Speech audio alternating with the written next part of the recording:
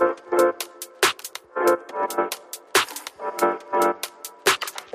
everyone, welcome to Savage to Sage, where we explore the evolution of entrepreneurs. In this show, we hear from leaders on the challenges and breakthroughs that have shaped them on their journey toward becoming a sage. Welcome back to Savage to Sage. This is Daniel, and I'm excited to be joined today by Nick Smarelli. He is the CEO of GoodellNet and also the host of the Zero Excuses podcast. Welcome, Nick. Hey, good to be here. Why don't you start out by telling us about Zero Excuses and why you started that podcast in the first place? Great. No, it's been an interesting journey. Actually, I think we're coming on almost exactly 12 months since we launched that show.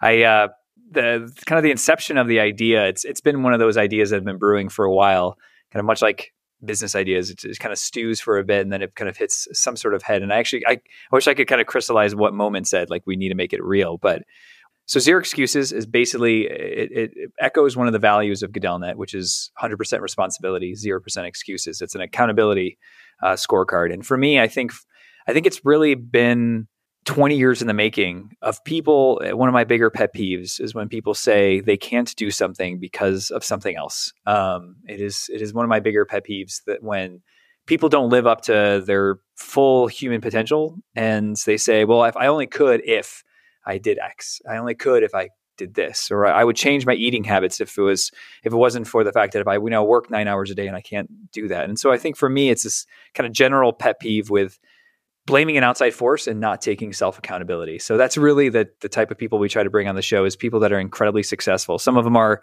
just amazing parents with amazing business stories. Some of them have climbed all the 7 top mountains in all 7 continents, or skied across the North Pole, or done some crazy things. But also some of them are just kind of humble stories of people impacting local communities and doing big things, and not adding excuses for why they can't do something somewhat monumental. And so I love those stories. They're inspiring to me, and hopefully our listenership are inspired by it as well.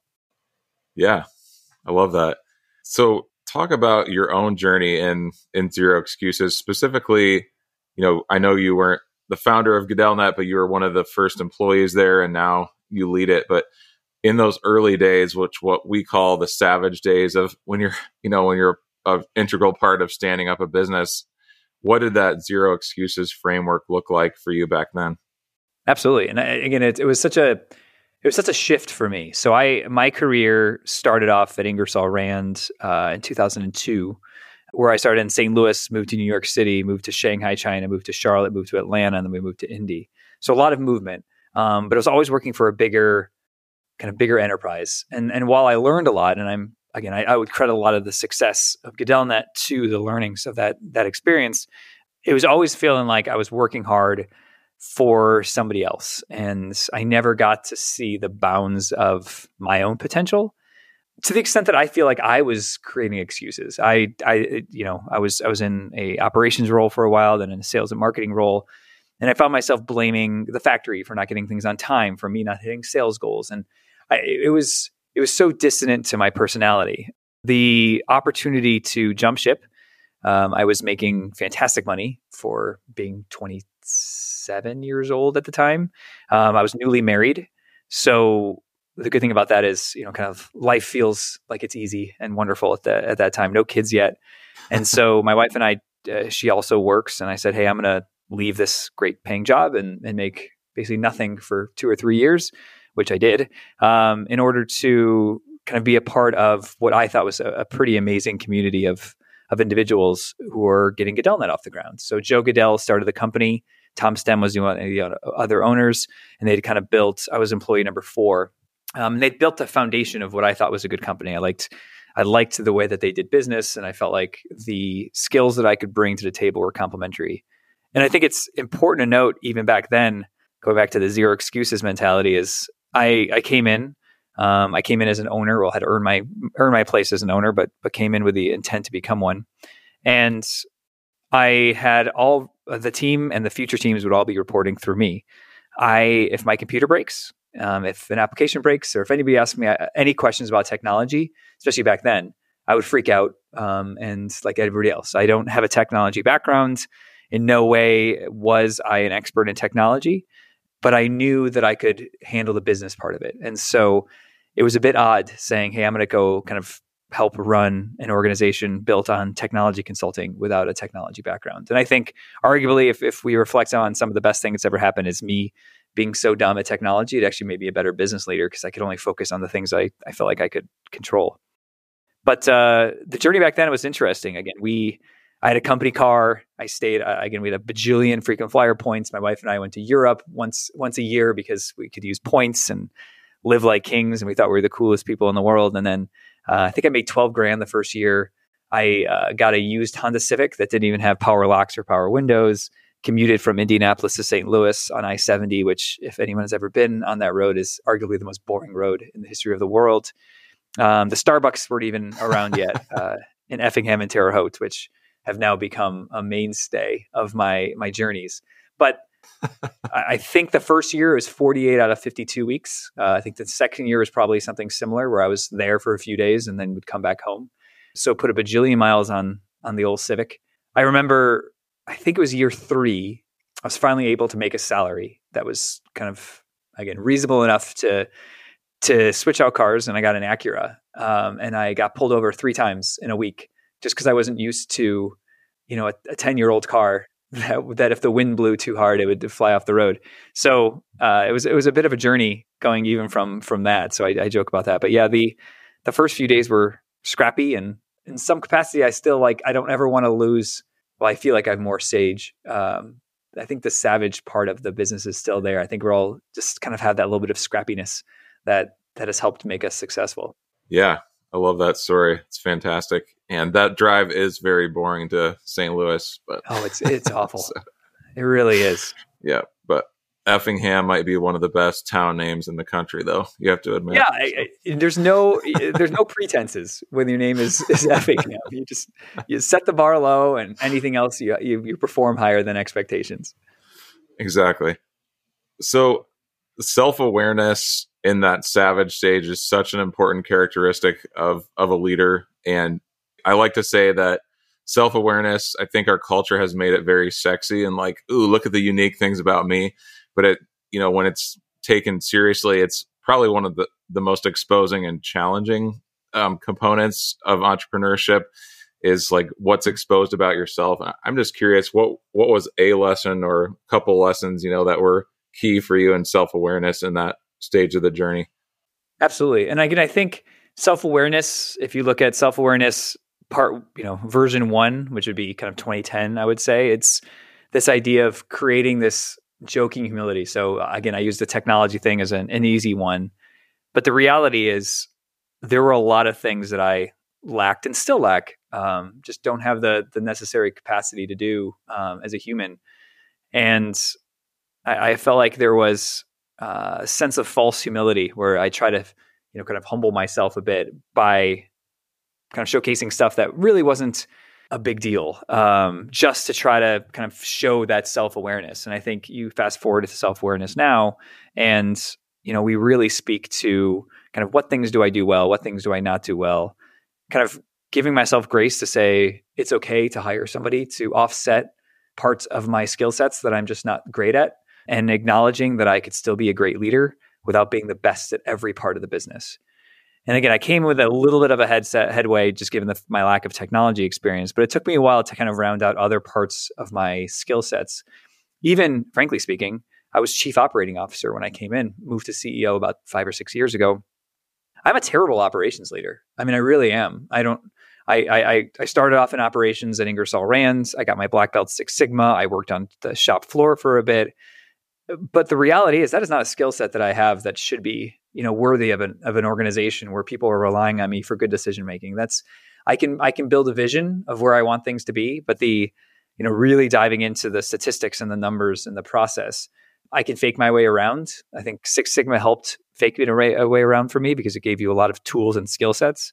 But at the end of the day, I think I realized just kind of the necessity to hire somebody smart there. And we have, and he's extraordinary at his job. And I'm so thankful for that. So again, I think self-awareness still has a long way to go. You mentioned kind of it being sexy, and I think it is, but to really just be honest with each other and ourselves, and then to give ourselves that grace of saying, I don't have to be good at everything, has been arguably the most eye-opening and relieving experience of my life, in terms of just knowing I don't have to be perfect in order to be a great leader. And I still somewhat stumble with that, but I would say on the whole, it's probably the biggest lesson I've learned in the last 10 years. Yeah, it's well articulated. I know from hearing your story before that you also, in becoming and growing in leadership and growing GoodellNet also has coincided with growing your family. And I'm curious what that's been like for you to be growing both at the same time and holding, integrating both, holding both in tension. Like what's that been like? Absolutely. And again, I hope, again, if we have employees listening to this, I hope it's benefited the entire organization, because at the end of the day, as the organization grew, coincidentally, things like healthcare perks and flexible work schedules and remote work schedules, and again, obviously COVID changes everything now, but where we've acknowledged and celebrated the whole human, it's no coincidence that we matured into that at the exact same time that me and the other executive team members were growing their own families. I mean, I would love to say it's a purely altruistic part of our personalities, but the reality is we were living the same life. And again, I fortunately don't work the 80 to 90 hour weeks that I used to work back then, but we had to figure out a way to make it work, because that was the only way that we were going to be successful. And I think the good thing about that is we've always set a standard of, if it's a perk that we give ourselves in the leadership functions, and everybody in the company gets it. And so I think as we've grown the family, again, I have 3 kids now. I have an 8-year-old, a 5-year-old, and a 1-year-old. We have really kind of leaned into what it's felt like to be leaders and parents, and said, what kind of organization would we want to work for? And then replicated that into the entire organization. So like I said, I would hope it's 80% smart business and 20% selfishness.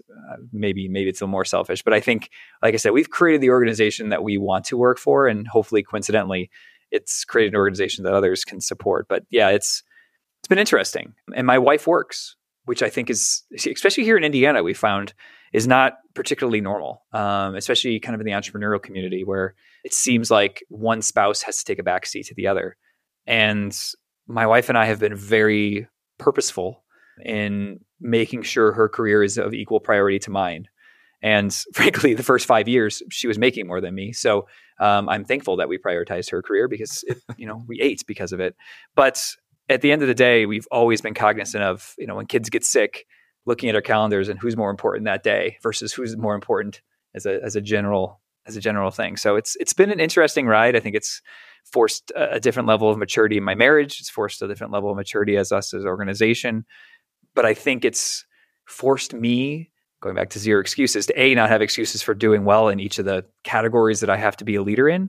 But more than that, it's also forced me to really understand what things I say yes to, what things I say no to, and use my time very thoughtfully, because going back to, you can't be perfect at everything, is I have to say no to things, or else I'm going to explode and fail at every single thing that I do.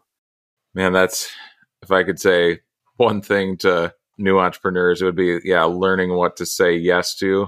What is your yes? And then what is your no? And then revisiting that as regularly as possible, because, in the business, how much a business can change in 6 months, how much a family can change in a year. Like you have to revisit that often. So that's really smart. A lot of entrepreneurial journeys that I hear, there's this point of, where people are like, I don't know if I can keep doing this. Did that ever happen for you in the early days of GoodellNet? So as you're saying this question, I actually thought, do I actually tell the truth on this one, or do I give a garbage politics answer? And I'll actually give the truth. And I don't know if that many people know this. So hopefully nobody that I know listens to this. Yeah. So again, I don't remember what year it was. Maybe 2012, 2013. I actually went out and found another job. I did. It was, like I said, it was 100-hour weeks, making very little money. We were just thinking about having a family. It felt overwhelming, and I needed to find a sense of control. So I went out, I interviewed for a job, got the job, started to have conversations with the 2 other owners who were more thoughtful and kind, but also direct and pointed in their feedback of kind of getting me through and saying they experienced a similar, I'll call it a breakdown, but a similar moment of, oh my gosh, how can I handle this? And got through it. And I was very specifically told I have no other choice but to stick around. And I'm very thankful I was pushed in that direction. But yeah, I mean, it hit a point of just, like I said, how do I make this sustainable? And it didn't feel like I had the tools and the skill sets with which to make it sustainable. And it can maybe perhaps anticipating a question you may ask as a follow-up, which is what did I do next, is obviously I stuck around, clearly. But I actually joined at the time it was Vistage, a peer group of other people. And one of the big criteria is they had to be parents and they had to be entrepreneurs. Because I realized part of the way that I learn is cheating and stealing ideas from others. And I needed to find that. And so that was my foray into what has now been a 7 or 8 year journey to being a part of CEO groups.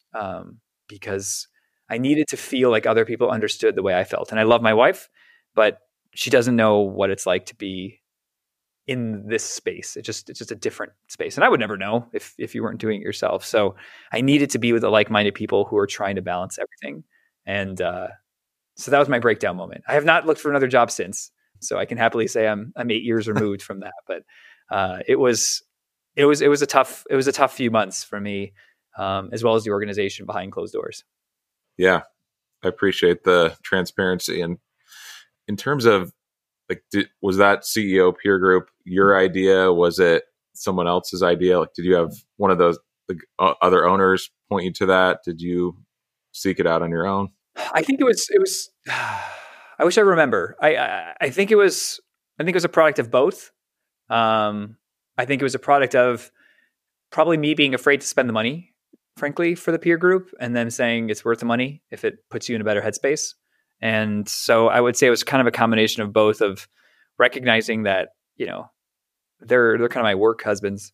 And, we've got to support each other in the way that, is unique to each of us. And maybe I'm more needy than they are, but I needed that kind of social community more so than they did. And I don't think I made it clear enough that was an important part of the budgeting prices. Cause it was, again, back then it was, I think, it's $800 to $1,000 a month. It's $12,000.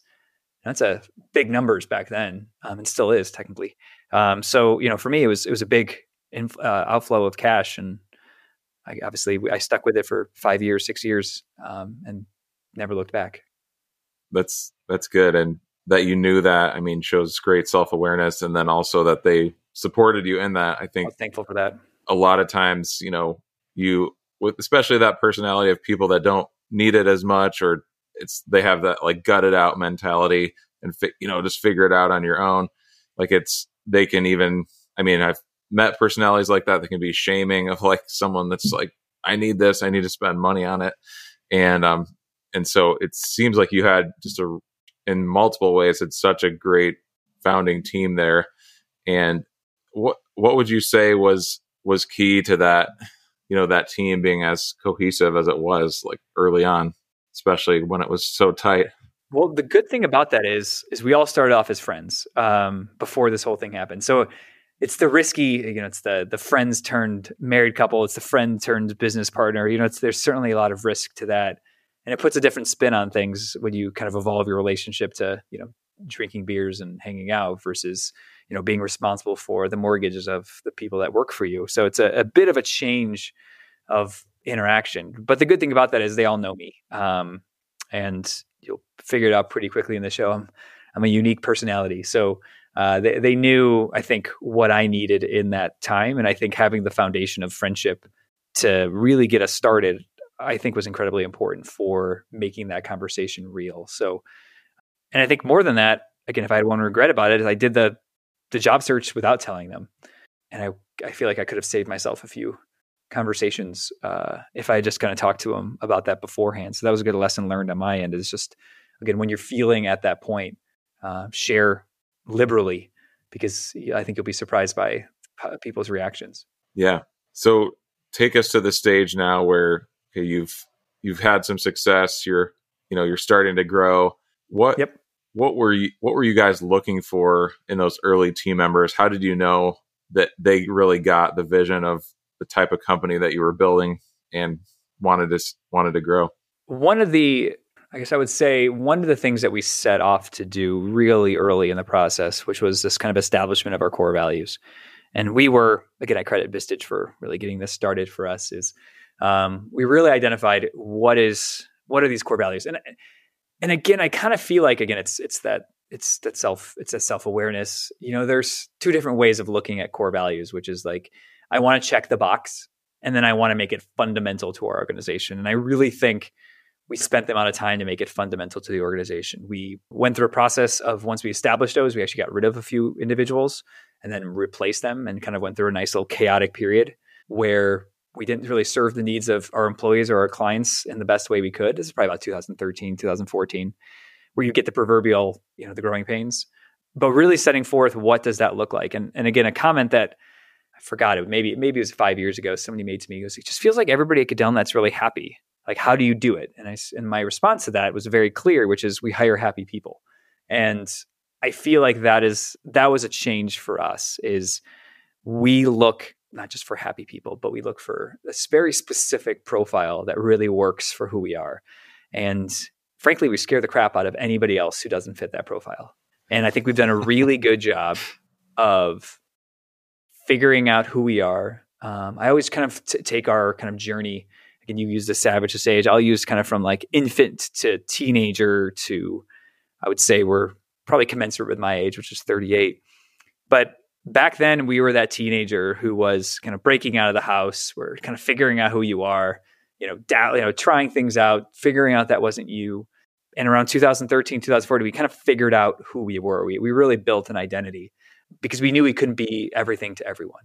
And we were growing enough that we could finally had some collateral in the market to say, we would just need a live body who would be silly enough to work for this small company of a bunch of, young dudes trying to start an IT company. Like, we actually had street collateral to be able to say, us as an organization has the cachet to search for the right people.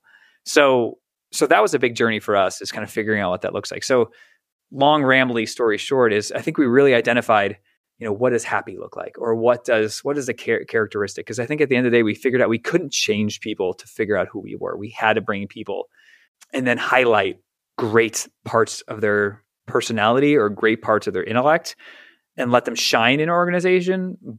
But we're not changing. We can buff people. We can't, fundamentally, kind of resculpt them. And I think figuring out that was how you choose people fundamentally changed the way we do things. And just from a statistics perspective, 2014, I think our turnover, both voluntary and involuntary, is about 45%, which weirdly is actually market average for the industry that we're in. 2019, it was 98%. Last year was 93, something like that, in terms of both voluntary and involuntary, in terms of retention of employees. So we're closer. We're not perfect. Again, I always say that we have still have area to grow and improve, but we've really kind of figured out who's going to do well here and really leaned into it. And we're not willing to bring somebody on for a short time horizon, which is to say that we would sooner be chaotic and stressed out for 2 more weeks and wait for the right person. Are the tactics you use to try to scare non-happy people off, are those trade secrets, or are you willing to share one of those? Yeah, no, I mean, again, they're really not. And we've really tried to change even just the way we do behavioral-based interviews. So again, I'll use some examples here. Is we're very blunt when it comes to feedback. We do quarterly performance reviews. We do weekly one-on-ones. You log in and you're going to get a dashboard that basically says how you're doing and performing. This is not normal in the MSP space. We love data. Again, if there's one thing I picked up from Six Sigma training, is we like to measure and scorecard everything. And as a result, we, even in the interview process, talk to that. We talk to, a lot of times we'll say, hey, I saw a misspelling on your resume. Talk to me a little bit about that, and see how they react to really being called out in a group setting when they don't know us. And we interview specifically around big mistakes that they've made and how, like, what their level of ability with which to speak to core flaws in their personality or in their career experience. And if you're not honest about it, then you're probably not going to get along with us. You're going to find us irritating. So even in the way that we have a growth-oriented mindsets, I feel like again, you can kind of take two avenues, which is kind of this rosy unicorns, or you can say, hey, we're going to be open and honest about where we need to improve, and we're going to figure out ways to solve it together. It's not a bad thing. Like I said, I as a leader talk about all the time about where I fail, but we really try to kind of push people into, like I said, being afraid of saying, I don't want to be told how bad I am. And I want to be the winner and the best. And we're letting people know that's probably not going to happen here. And to understand what that means. Not to say we don't celebrate successes or have fun, or again, it sounds like we're this really draconian company, but the reality is we're open and honest about where we can improve. And we expect people to be open and honest about learning to grow. And we flood them with resources in order to improve. And so I think you have to have the right culture in order to be that forceful about constructive feedback, but that's the type of people we like. So that's just one example, but I would say that's an easy one to get rid of people pretty quick in terms of in the interview process where they say they're not going to be able to get it here. And if you look at the team now, they're great at it and they really embrace it. Yeah, I can imagine if I had gone through that, just how much joy it would then bring me to be a part of the interview process. Just almost like this is a rite of passage here that all of us have to go through. So. Absolutely. Yeah. And it's not that scary. Again, I think we flesh it out as well as we can, but yeah, it's we've done a good job of making sure only the right people get through the doors. And it shows as I look at the population of people that work for us now, it's inspiring. Yeah. You've mentioned a couple times, named a few of your cultural values, and obviously like each of those have kind of behaviors that are undergirding those. So what does it look like? So that person gets through the door, which obviously you're doing a lot more vetting than a lot of companies do in terms of the interview process, but still there are times where you have to confront, hey, these are areas that you're not living up to the values, or maybe, you want to celebrate when people are like, what does the confrontation and the celebration look like? Absolutely. Yeah. So again, one of the things, I'll go to the celebration just because I sound like such a mean guy. So I'll go to the happy parts first. Again, everything from, even our performance review process, we really, it's 3 questions.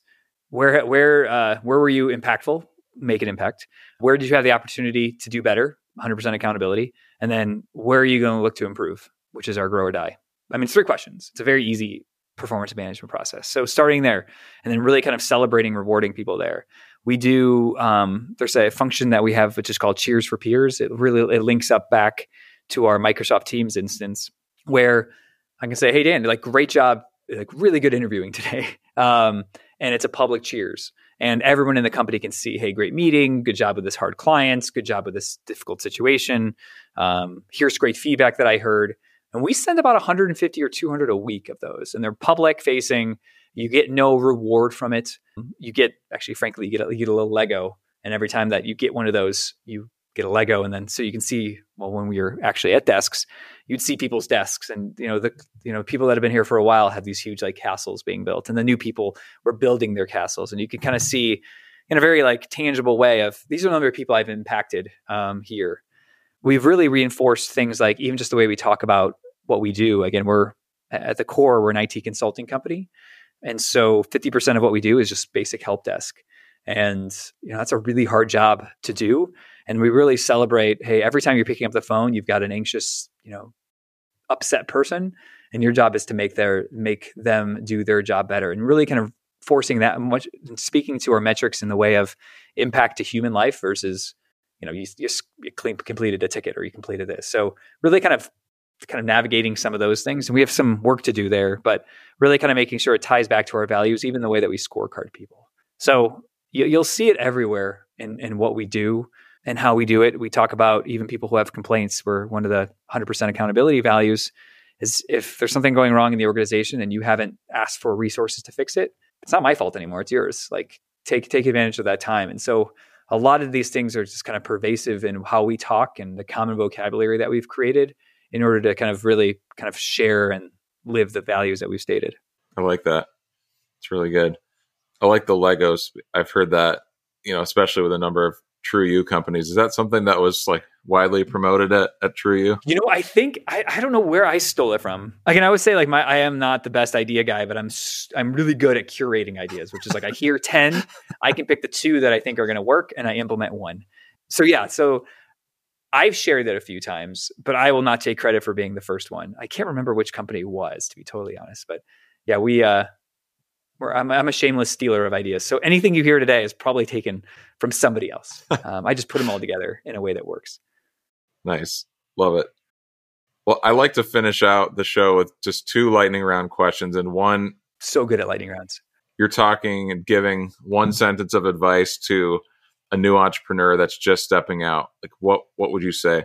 Ooh, I'm not good at 1 sentences. You can have 2 or 3. Okay. I would say know what you don't know and find either outsource or staff individuals to fill in the gaps, because you're going to save $2 today, you're going to spend $20,000 later. So do it right the first time and find people that can augment where you're not strong. I was like 4 sentences. Pretty good. Love it. Perfect. Yeah. Second one is, and I'll just give a little bit of background, because this is the philosophy behind the show, is that, in order to make that journey from Savage to Sage and to really finish it well, an entrepreneur really knows how to leave the business and recharge. What for you is, going to be the most effective way that you recharge and just take a break from the business?